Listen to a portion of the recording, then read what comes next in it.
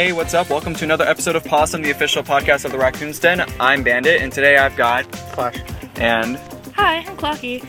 Today we're talking about the fandom image, and I know that that's a very sensitive subject, but we're going to start with Flash, since I'm pretty sure he'd have a lot to say about it, and he's very down to earth. So, Flash, you got the floor on this one. What do you think about the fandom's image? Like, what's your view on it? I think it's within the person that views it to decide whether or not they're going to judge it or not. So it's not the image that we portray, it's what people see of us. Now, you've been in the fandom for about only a few years or so, like 3 or 4 or so, hasn't it been? Yes. And you love the fandom, right? You're cool with it? Yeah, I love it. Now, is there anything you think that people could do in the fandom that's different as far as like the fandom image goes? There's people who are concerned with like how furries look to the media. A lot of us are like worried that, we won't be supported by our parents and our friends if we tell them, hey, I'm a furry, because it's about it to us, to many of us, it's almost as serious as, coming out of the closet. Which No. I don't think it's that serious, to be honest. I don't really think that being a furry is as serious as your sexuality. I mean, it depends on the person. Some will take it that seriously. I don't.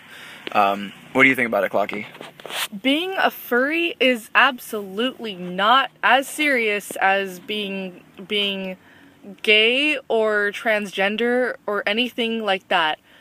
Being furry is a choice. You're not born that way, and it's actually insulting to those minorities that need to treat their identity with care, because walking around with like neon green ears and a fluffy rainbow tail, calling yourself Scritchy McYiff-Butt, that is not as serious as those other topics. You do not need to come out as a furry.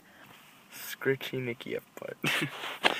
Now, talking about the fandom image, it's obvious. In the media, people think that furries are like weirdos that dress up in animal costumes and like dry hump and conventions and like, I mean, yeah, that's everywhere. It's been on CSI, it's been on a bunch of drama shows. I mean, when my sister found out that I was a furry, like, it's just, obviously I didn't come out. I was just like, oh, hey, check out this new thing I'm into.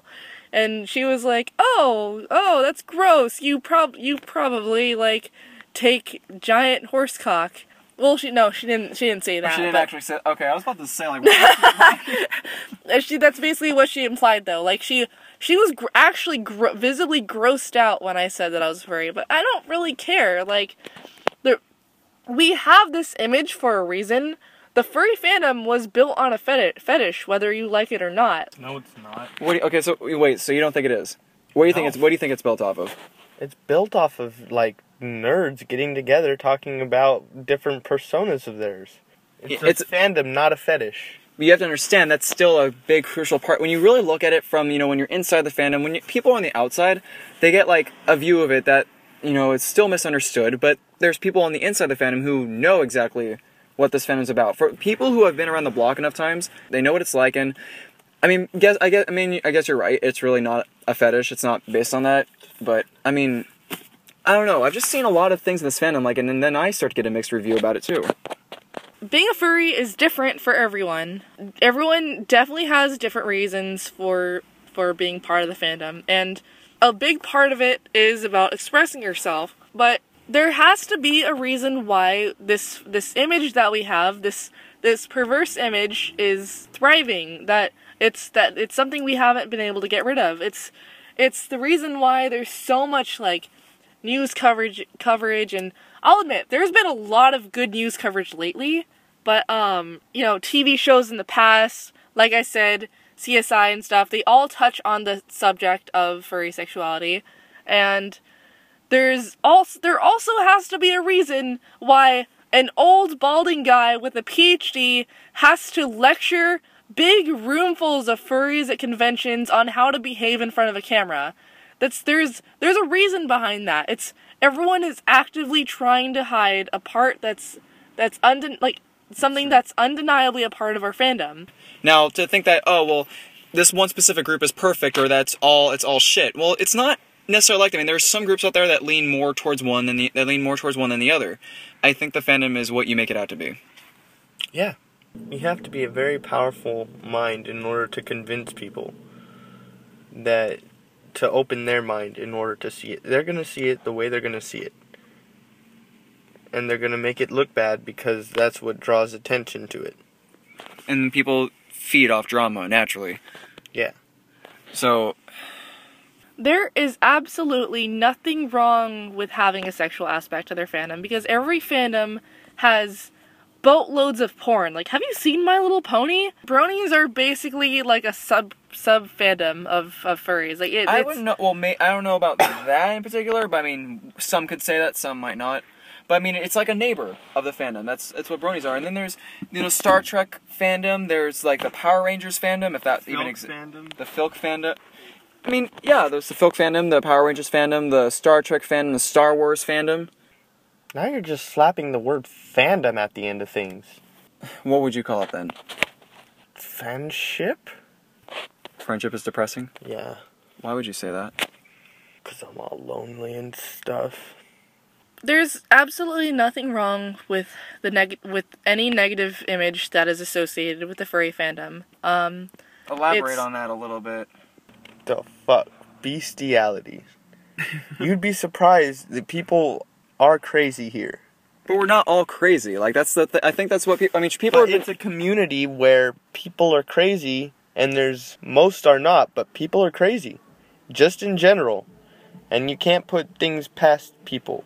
Do you trust everybody? But the thing is, though, people are so hung up about protecting the fandom image. Like, why do you even care what people think about us? Like, okay, so if you don't want your family to judge you, or like if you think being a furry is gonna get you kicked out of the house or whatever, that's not gonna happen. Okay, maybe it has happened to a couple people. I've seen it a few times, but it's like there's like a 2% chance it's gonna happen to you. If you get kicked out of the house for being a furry, then you're either the extreme one or your parents are.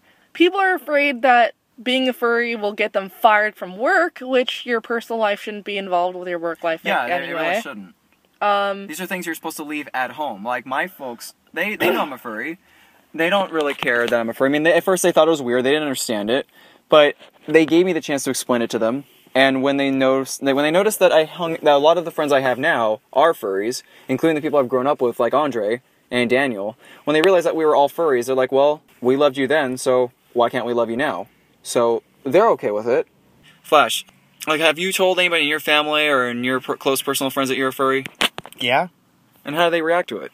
It's me. They react to it like it's everything else that I'm into. Into a lot of stuff, not just furry. They don't judge you. They don't look at you any differently just because you're a furry. No, just like they don't look at me any differently because I'm a nerd.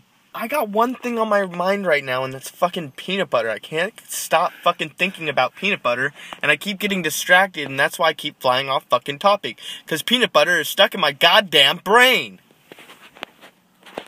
I like peanut butter. I like Jif, because I'm a choosy bitch. Jif sounds like Gif. That's not even funny. Oh, it's hilarious. It's funny. Oh, furry humor. You guys are fucking ridiculous. Dick. No, that was fake laughter, but... Yeah, that was fake laughter. Oh, yeah. That was fake laughter on my part. Oh, yo. That's how I actually laugh. Oh, yo. I ruined the word not for all of my non-furry friends. Oh, I get it. We've been going at this all day, and right now we're just tired, so I think... I'm leaving. Alright, yeah, Andre's leaving Flash is leaving right now, so I guess that means we're gonna leave now too. So, that concludes this episode of Possum, and be sure to subscribe for more, and we'll see you next time. Clock, you wanna close us out? I don't even know how to close this. My anaconda don't want to record this podcast anymore.